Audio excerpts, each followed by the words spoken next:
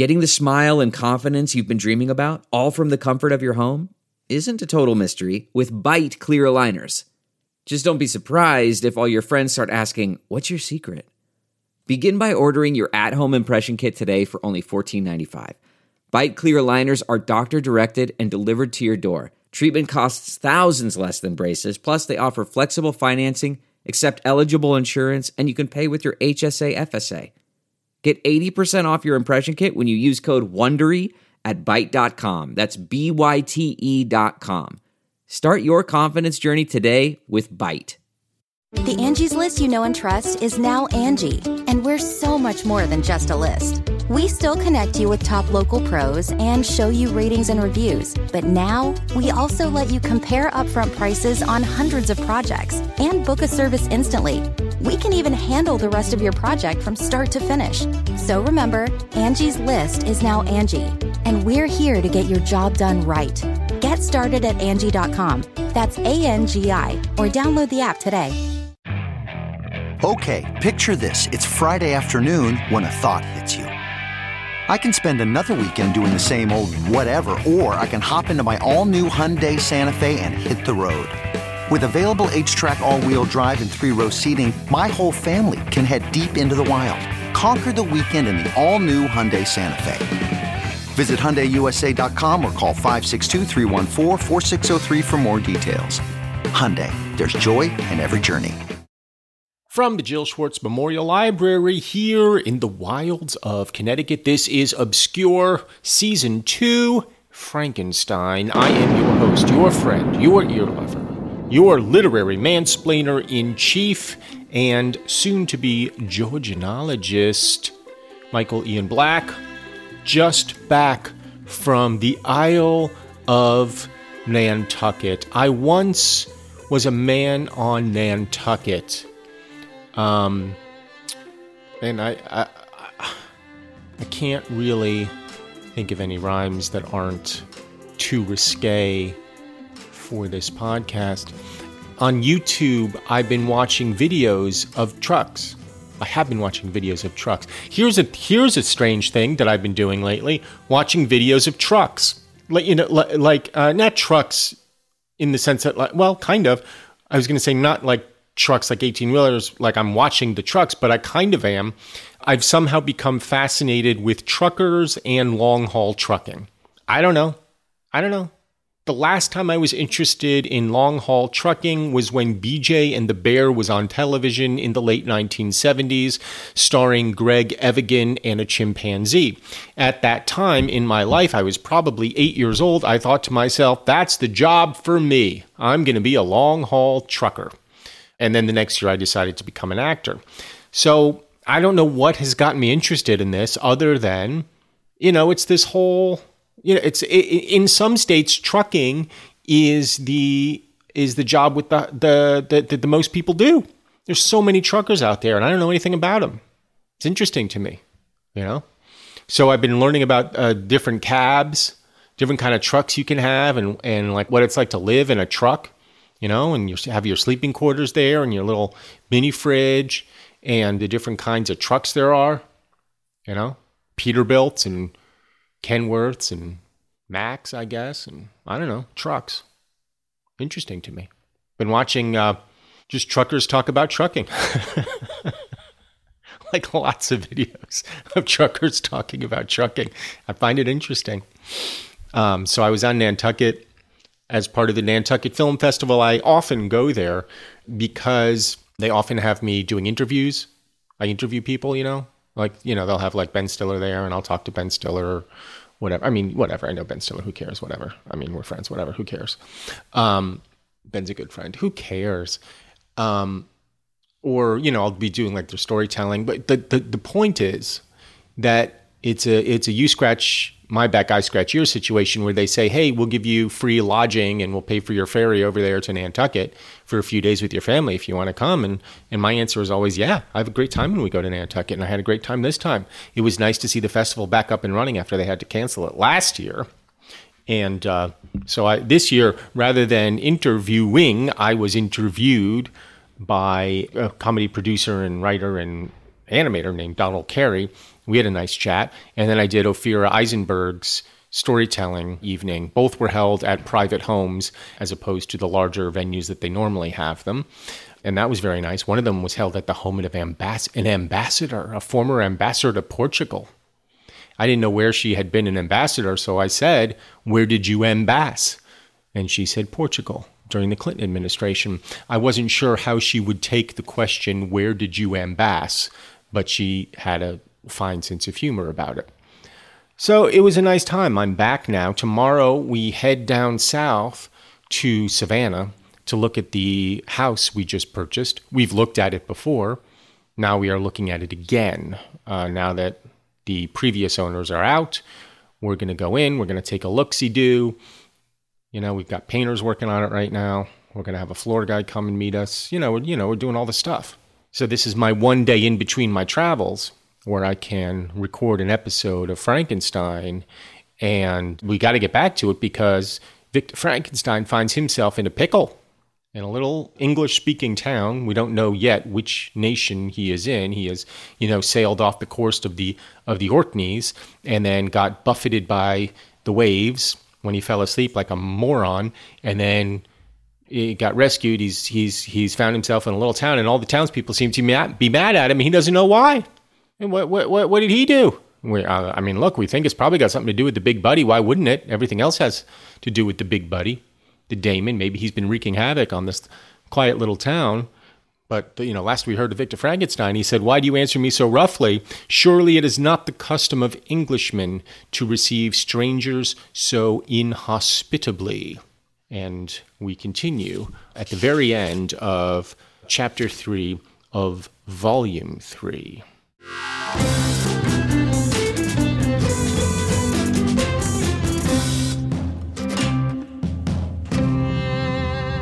"I do not know," said the man, "what the custom." He has a hoarse voice, so I'm grating a little cheese over it, grating a little cheese on the old vocal cords. "I do not know," said the man, "what the custom of the English may be." Oh, so they're not in England, but it is the custom of the Irish to hate villains. To hate villains.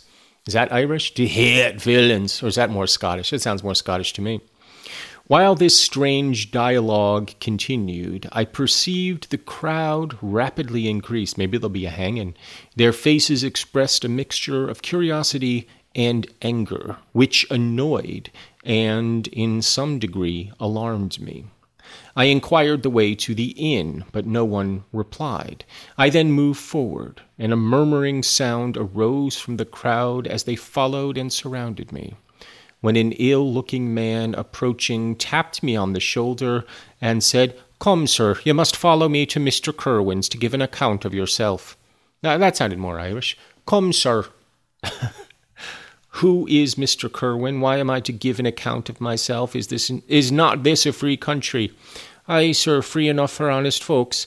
Mr. Kerwin is a magistrate, and you are to give an account of the death of a gentleman who was found murdered here last night." "Murdered here last night," he says. "Oh, a murdered gentleman right there in Ireland. In Irie." We know, look, we know who murdered the gentleman, don't we? You and I, listener, we know who's responsible for this befouling, do we not? It is Big Buddy, surely. This answer startled me, but I presently recovered myself. I was innocent. That could easily be proved. Accordingly, I followed my conductor in silence and was led to one of the best houses in the town. I was ready to sink from fatigue and hunger, but being surrounded by a crowd, I thought it politic to rouse all my strength, that no physical debility might be construed into apprehension or conscious guilt. Little did I then expect the calamity that was in a few moments to overwhelm me, and extinguish in horror and despair all fear of ignominy or death. I must pause here, for it requires all my fortitude to recall the memory of the frightful events which I am about to relate in proper detail to my recollection. End of chapter 3. So, he has to pause to collect himself, get himself onto the fainting couch. Come on now, Victor, lay yourself down on the fainting couch. Have yourself a mint julep with me, won't you? down here in Savannah.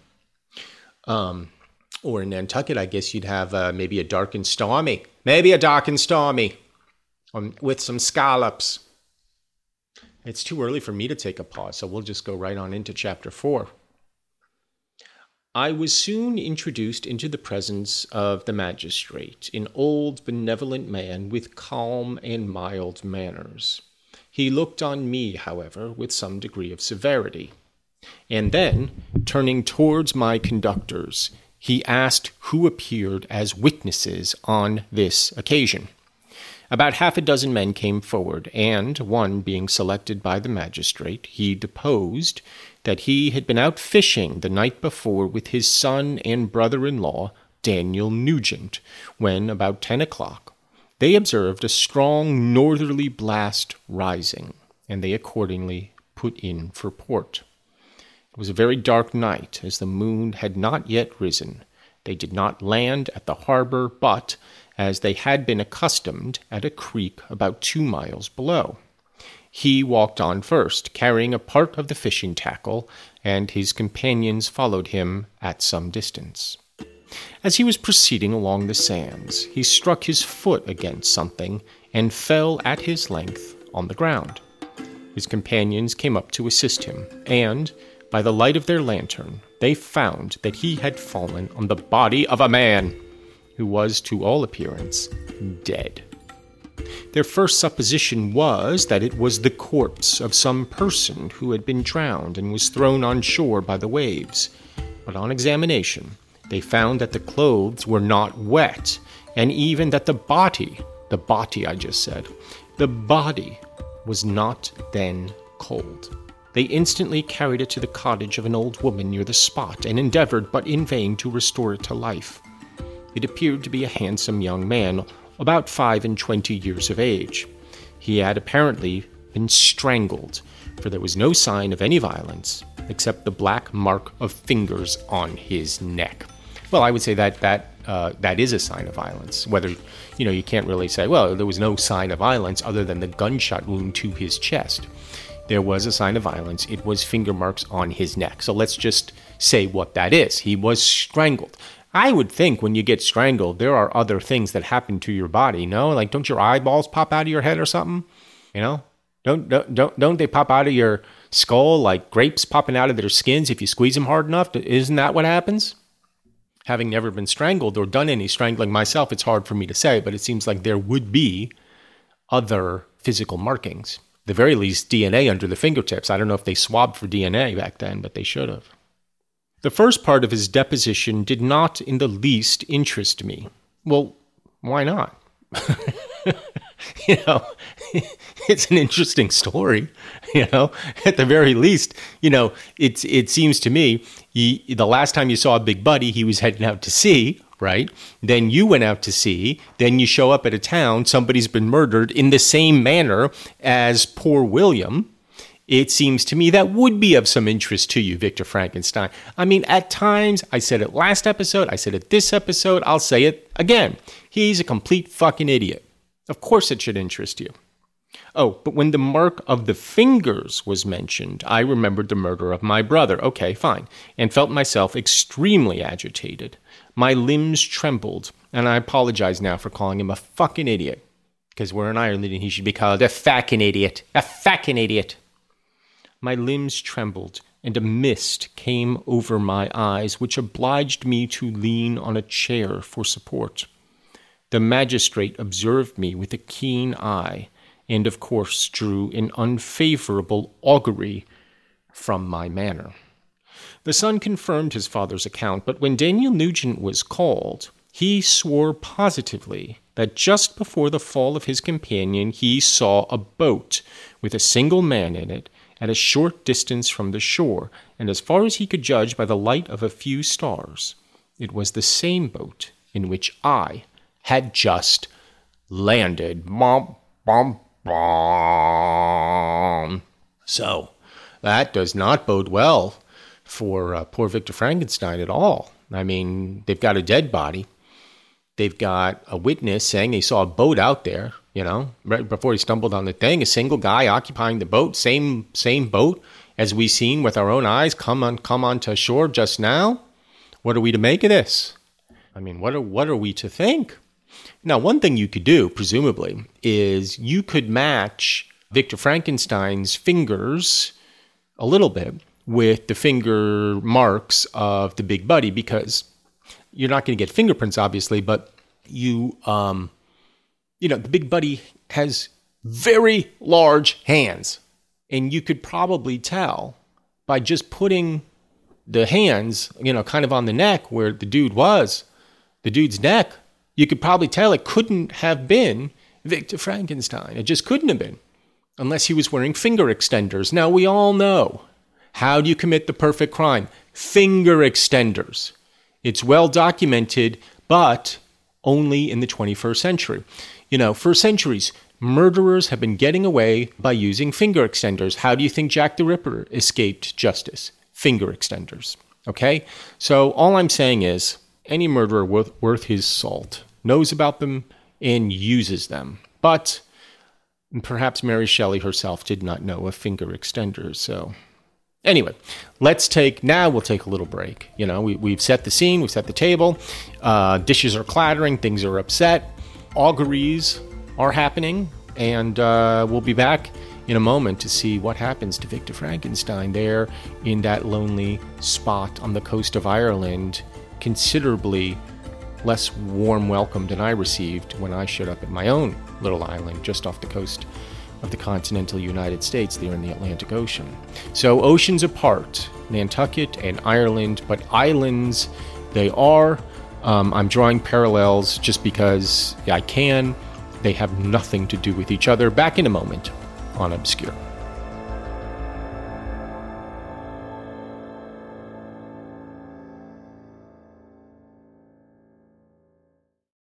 CarMax is putting peace of mind back in car shopping by putting you in the driver's seat to find a ride that's right for you. Because at CarMax, we believe you shouldn't just settle for a car. You should love your car. That's why every car we sell is CarMax certified quality, so you can be sure with upfront pricing that's the same for every customer. So don't settle. Find love at first drive and start shopping now at CarMax.com. CarMax, the way car buying should be.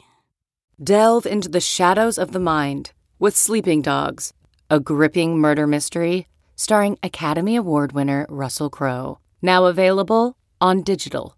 Crowe portrays an ex-homicide detective unraveling a brutal murder he can't recall. Uncovering secrets from his past, he learns a chilling truth. It's best to let sleeping dogs lie. Visit sleepingdogsmovie.com/Wondery to watch Sleeping Dogs, now on digital. That's sleepingdogsmovie.com/Wondery. Okay, picture this. It's Friday afternoon when a thought hits you. I can spend another weekend doing the same old whatever, or I can hop into my all-new Hyundai Santa Fe and hit the road. With available H-Track all-wheel drive and 3-row seating, my whole family can head deep into the wild. Conquer the weekend in the all-new Hyundai Santa Fe. Visit HyundaiUSA.com or call 562-314-4603 for more details. Hyundai, there's joy in every journey.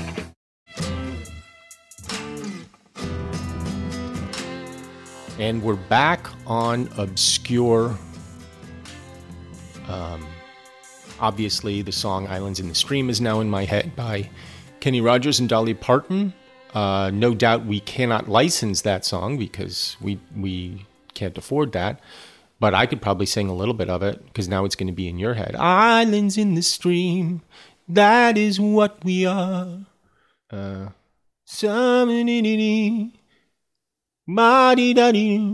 Sail away with me to another world, and we rely on each other. From one lover to another. The thing I never understood about Islands in the Stream is, okay, they are, right? Islands in the Stream, and then they sing, that is what we are, right? So in my mind, they're islands, like they're disconnected from the world, but because they are islands, they should also be disconnected from each other, right? because that's what an island is. If they had said, islands in the stream, that is what we are, with a natural land bridge that is in between, then we can cross back and forth. You know what I mean? If there was a natural land bridge, but just being islands in the stream, it seems like they wouldn't be able to connect. Anyway. All right, so now we're back to the witnesses. A woman deposed that she lived near the beach and was standing at the door of her cottage waiting for the return of the fisherman about an hour before she heard of the discovery of the body, when she saw a boat with only one man in it push off from that part of the shore where the corpse was afterwards found. Another woman confirmed the account of the fishermen having brought the body into her house. It was not cold. They put it into a bed and rubbed it. And Daniel went to the town for an apothecary, but life was quite gone. Several other men were examined concerning my landing, and they agreed that, with the strong north wind that had arisen during the night, it was very probable that I had beaten about for many hours, and had been obliged to return nearly to the same spot from which I had departed. Besides, they observed that it appeared that I had brought the body from another place, and it was likely that as I did not appear to know the shore, I might have put into the harbor ignorant of the distance of the town of, and then here we have 3 asterisks, asterisk, asterisk, asterisk, from the place where I had deposited the corpse. What a strange little omission, I think. Why not just make up a little Irish town name, put it in there, rather than doing that, what I always thought was a strange convention of antiquity, and, you know, not antiquity, but of past novelistic centuries, to write, like, instead of the town name or the person name, like M dash. Why not just make up a name? I mean, this is, we're reading now, not the first edition of this book. Like, she had a couple years where she could have just, you know, put in a name. Lily Fair, you know, so named for the 90s feminist music festival, Lily Fair. And that was, of course, Lilith Fair. But Mr. Kirwan, on hearing this evidence, desired that I should be taken into the room where the body lay for interment, that it might be observed what effect the sight of it would produce upon me. This idea was probably suggested by the extreme agitation I had exhibited when the mode of the murder had been described. I was accordingly conducted by the magistrate and several other persons to the inn. I could not help being struck by the strange coincidences that had taken place during this eventful night, but, knowing that I had been conversing with several persons in the island I had inhabited about the time that the body had been found, I was perfectly tranquil as to the consequences of the affair. He's got an alibi, Mary! He's got an alibi! He was there at the Orkneys when the body was found. He was out there, you know, cleaning up the corpse in the room. So how could he have created the corpse on the beach when he was cleaning up the corpse in the room? Right? 2 totally different corpses. One, a young man of about 25 and 20. One, an assemblage of dead person parts dug up from the Orkneys. He is guilty of nothing and should be treated as such. He is an innocent man. And because we sang Kenny Rogers and Dolly Parton, now we must sing a little Billy Joel. I am an innocent man. Oh, yes, I am. I entered the room where the corpse lay and was led up to the coffin. How can I describe my sensations of beholding it? I feel yet parched with horror, nor can I reflect on that terrible moment without shuddering and agony. The examination, the presence of the magistrate and witnesses, passed like a dream from my memory when I saw the lifeless form of Henry Clerval stretched before me. Okay, so it's Clerval. Guys, it's Clerval. Wasn't expecting that. Probably should have. Pretty upset about it. Sweet, generous, kind-hearted Clerval. Poor Henry. Poor Henry. Strangled to death by the big buddy. If he wanted his revenge, he could not have picked a better victim than good old Henry Clerval, lying there lifeless at the inn. Clerval, whom Frankenstein was determined to return to before this incident. Gosh. In my head, whenever I hear Henry Clerval, I think of Henry Cavill, who plays Superman. And so when I think about Clerval, I can only picture poor Cavill, his brunette forelock arranged thus on his forehead, the mighty warrior of Krypton fallen. And it's devastating. Frankly, it's devastating. I gasped for breath, and throwing myself on the body, I exclaimed, "Have my murderous machinations deprived you also, my dearest Henry, of life? 2 I have already destroyed. Other victims await their destiny, but you, Clerval, my friend, my benefactor." Now see, if it were me, I probably would not have said, "Have my murderous machinations deprived you also, my dearest Henry, of life? 2 I have already destroyed. Other victims await their destiny." I probably wouldn't have said that aloud, in a room full of people thinking I might be the murderer. I might have thought it, okay? I might have thought to myself, oh, this is terrible because my dear friend Henry Clerval has been murdered and it's my fault. That I might have, that thought probably would have passed through my head. I doubt I would have said it aloud. Because let's be honest, it doesn't look great, And I get it, you're upset.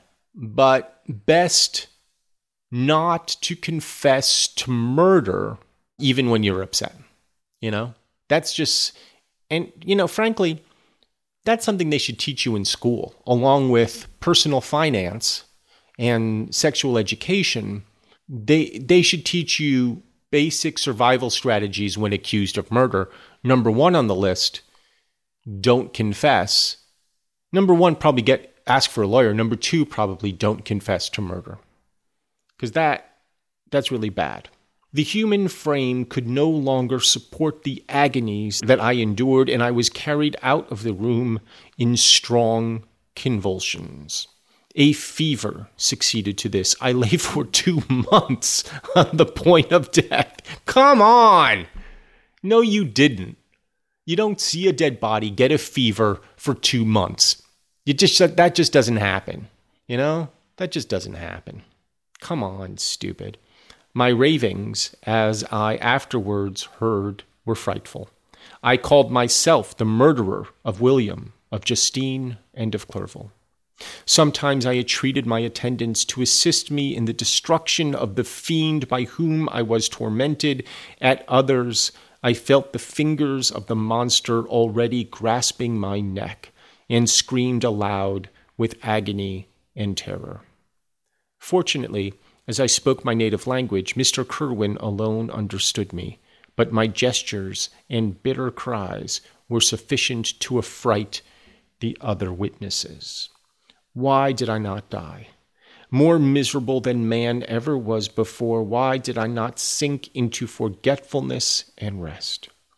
Death snatches away many blooming children, the only hopes of their doting parents. How many brides and youthful lovers have been one day in the bloom of health and hope, and the next a prey for worms and the decay of the tomb?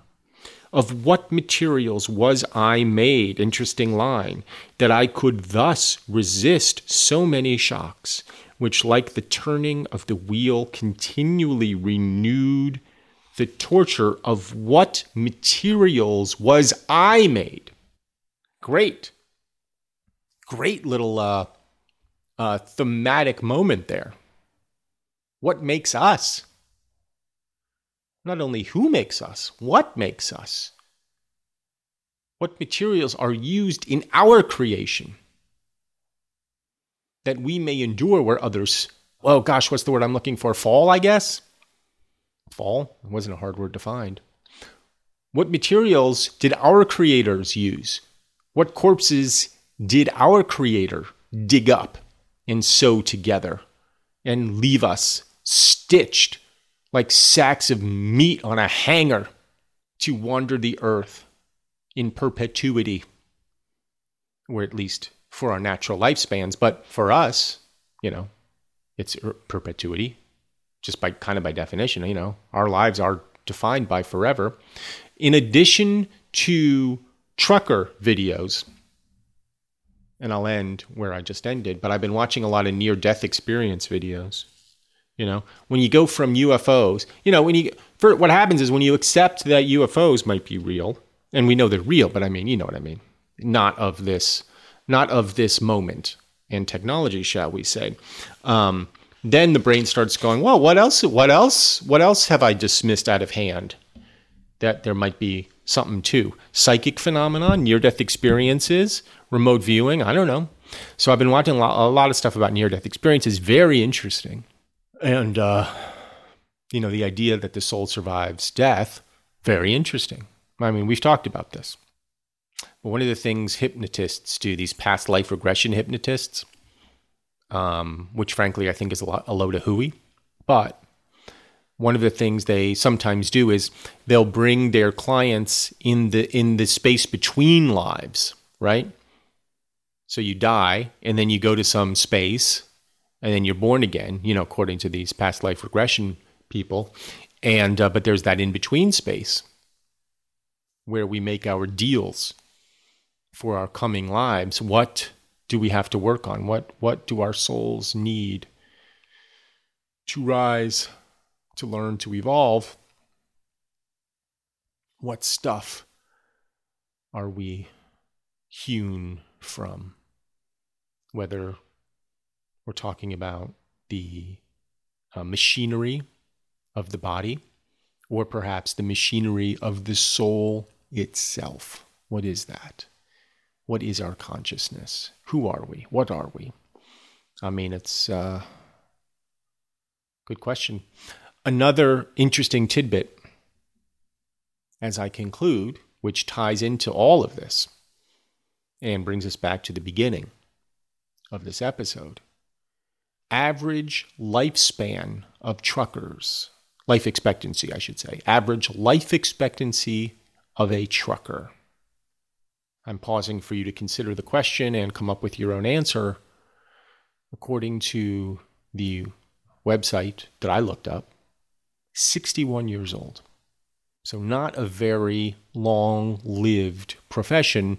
And if you've ever seen truckers hanging out, you go, yeah, that seems right. They're often grayish and ashen looking. They're often unhealthy looking. We need to do better by our truckers. They need to do better by themselves, Tough business. Being on the road all the time, 11 hours a day by law. I can't go more than that. And, eating truck stop food, snacks, filling up that mini fridge with sody pops, big gulps and whatnot. Not a lot of time for aerobic exercise, getting the heart pumping. I'm just saying, what are we doing with our truckers? Got to do better. We don't want them having any death experiences or near-death experiences. We want everyone to live long, fruitful, healthful, happy lives, like the landed gentry do on the island of Nantucket, like myself. So, we conclude. I am Savannah bound in the morning. I will be there for a few days. I will return with another, leisurely, mysterious, because now we got a mystery on our hand. We don't really have a mystery, but we have a whodunit, even though we know whodunit. With another sanguinary. Let's go with sanguinary. I used it last episode. Mary used it last episode. I'm going to use it this episode. Back with another sanguinary episode of Obscure. But until then, I wish you adieu.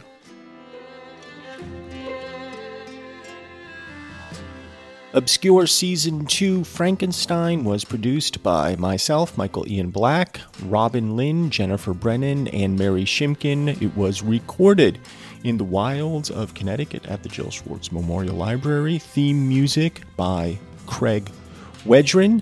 If you would like to support this podcast, please join us at patreon.com/Michael Ian Black. This is a podcast that does not receive any outside funding other than the funding that you yourself give it. So if you would like to support it, please do. Patreon.com/Michael Ian Black.